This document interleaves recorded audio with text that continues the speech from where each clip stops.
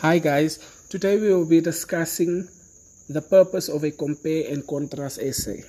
First of all, a compare and contrast essay analyzes two subjects by either comparing them, contrasting them, or both. The purpose of such an essay is not to state the obvious, but rather to illuminate subtle differences or unexpected similarities between two subjects. The thesis should clearly state subjects that are to be compared, contrasted, or both, and it should state what is to be learned from doing so.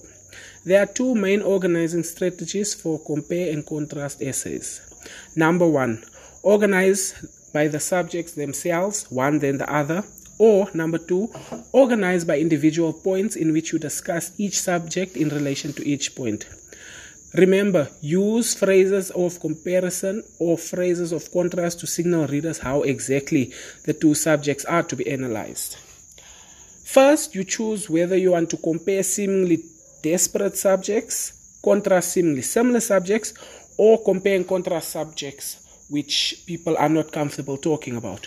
Once you have decided on a topic, introduce it with an engaging opening paragraph.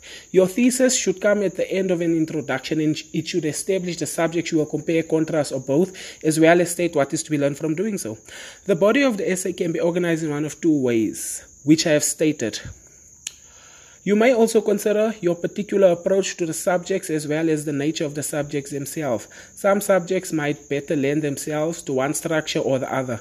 Make sure you use comparison or contrasting phrases to cue the reader in ways in which you are analyzing the relationship between subjects.